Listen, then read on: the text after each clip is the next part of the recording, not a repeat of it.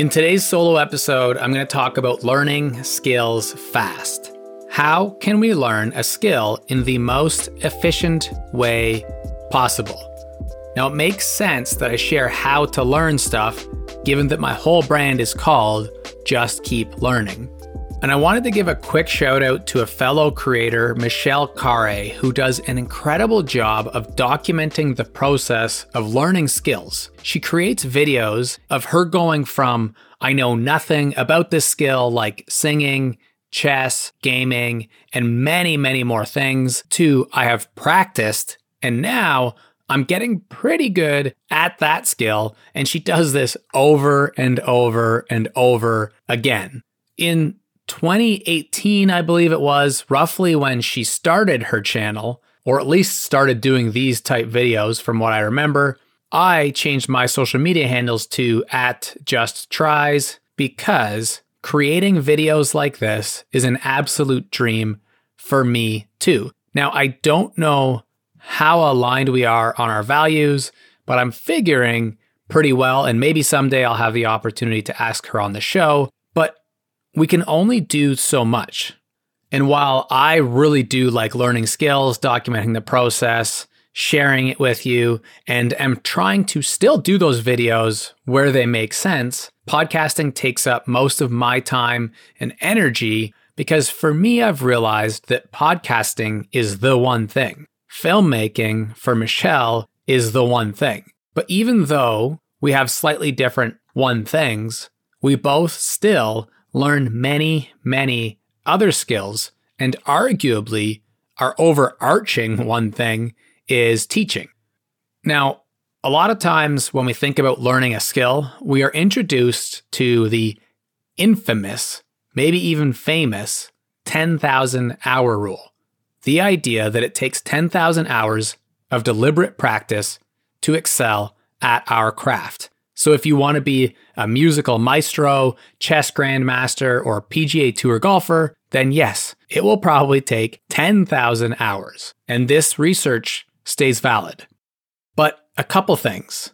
Anybody even in those crafts don't ever have the exact same amount of hours that led to their success. Some went way faster, some went way slower, and maybe 10,000 is a high end of the average. The other thing is, this does not help us with most of the skills that we want to learn. Like Michelle Khare learns a ton of skills and shares them all. So it begs the question, do we need the 10,000 hour rule? The rule itself doesn't take into account many other factors. It doesn't account for the differences in nature versus nurture. Maybe you've had a dad who played in the NFL, or perhaps you have the best coaches in the world, or a mom who was an incredible musician like Pink. And on the flip side, you could have been in a car accident that prevented you from being flexible enough to compete in your gymnastics at, say, the Olympic level. Good and bad, what happens to us has an impact. And the other thing is that not all skills are equally difficult. Some skills can simply be mastered quicker than others.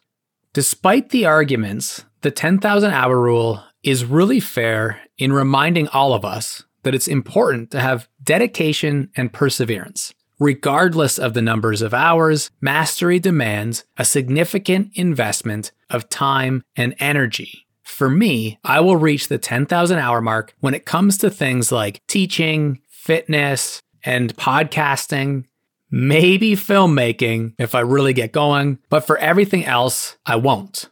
Yet, it's still really valuable for us to get good at skills that we want to learn. There's a local golf teacher here with a sign on the business that says, "Better golf is a lot more fun." And that's just straight up the truth. Anyone who's tried the sport knows how frustrating it is when we suck. Now, I'm not planning on winning any professional golf tournaments, but I think in all of our cases, it's fair to say that we want to get better because it's simply more enjoyable regardless of how much better we get. Maybe you want to read faster. Perhaps you've always wanted to sing, be stronger in the gym, or learn how to garden. So the question becomes, if we're not doing this for 10,000 hours, how do we achieve the most growth of a skill in the shortest time possible? And this is like the how to learn stuff. I absolutely love the quote, "Perfection is achieved not when there is nothing more to add, but when there is nothing left to take away." With this quote, Antoine de Saint-Exupéry reminds us that clarity and simplicity are more valuable than complexity. And over the years, I've distilled my framework for how to learn into one sentence. Deliberate practice anchored to the true skill with timely, efficient feedback yields exponential results. I'll say it again. Deliberate practice anchored to the true skill with timely, efficient feedback yields exponential results. So if you're a parent trying to help your child learn something, if you're a teacher with a classroom full of students, a coach on a sports field or arena or court, or you're simply trying to learn for yourself, the idea that we need specific, deliberate practice, that practice needs to be connected to the actual skill, and somebody needs to be able to provide timely, efficient feedback, and we will learn super fast.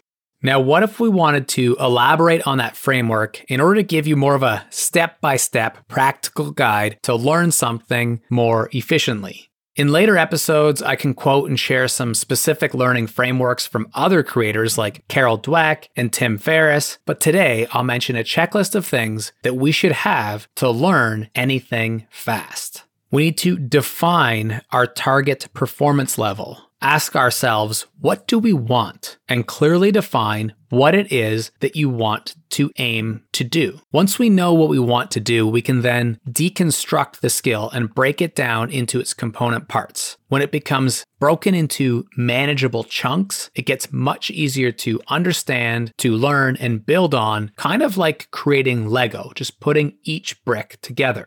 And understanding what bricks to start with first and what bricks are most important to ourselves is really helpful too. So we need to prioritize the most important sub-skills for ourselves. And then we apply Pareto's principle to our learning efforts. We spend 80% of our time doing the couple things that are going to make the greatest difference for us. Another important thing is that we should never procrastinate. Learning from teachers in books, courses, coaches, and content on how to learn these sub-skills can be really valuable, but we need to make sure that we don't let that get in the way of actually starting the thing. So if you want to learn how to play volleyball, you should play a game of volleyball today. And then get a book that helps you with the things that you want to work on. And that goes for any skill across any domain. An underrated thing when it comes to the productivity of learning skills is to dedicate time in our schedules to this focused, frictionless practice. Make sure that it's actually in our calendar when we're going to practice each day.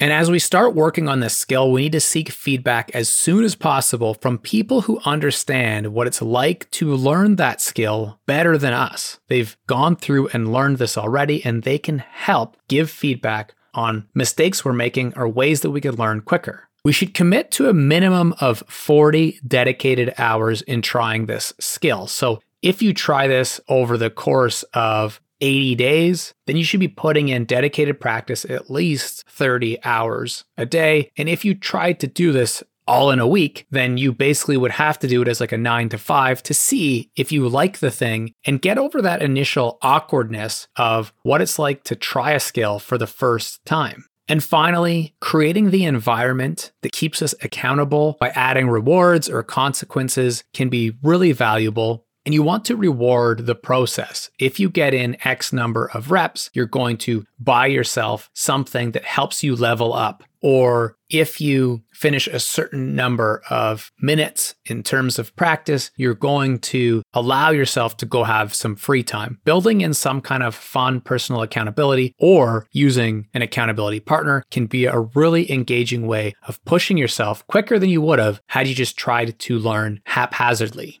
All right, there you have it. I could probably tell a lot of stories about how I applied each of these to helping other people with their goals. But for now, I think that's good enough. A real summary about how any of us can learn to do something faster. And before I wrap, I just wanted to mention how incredible it is to see the JKL community asking questions and engaging with DMs, replies, and comments about topics that you'd like tackled on the show or things you learned and heard. So it's been a long journey, and I just really want to say I really, really appreciate that. So just keep it up. I've done so much learning about how to succeed in the creator economy, and being able to have this show or social media content help you with that goal as well. It just really, really, really means a lot.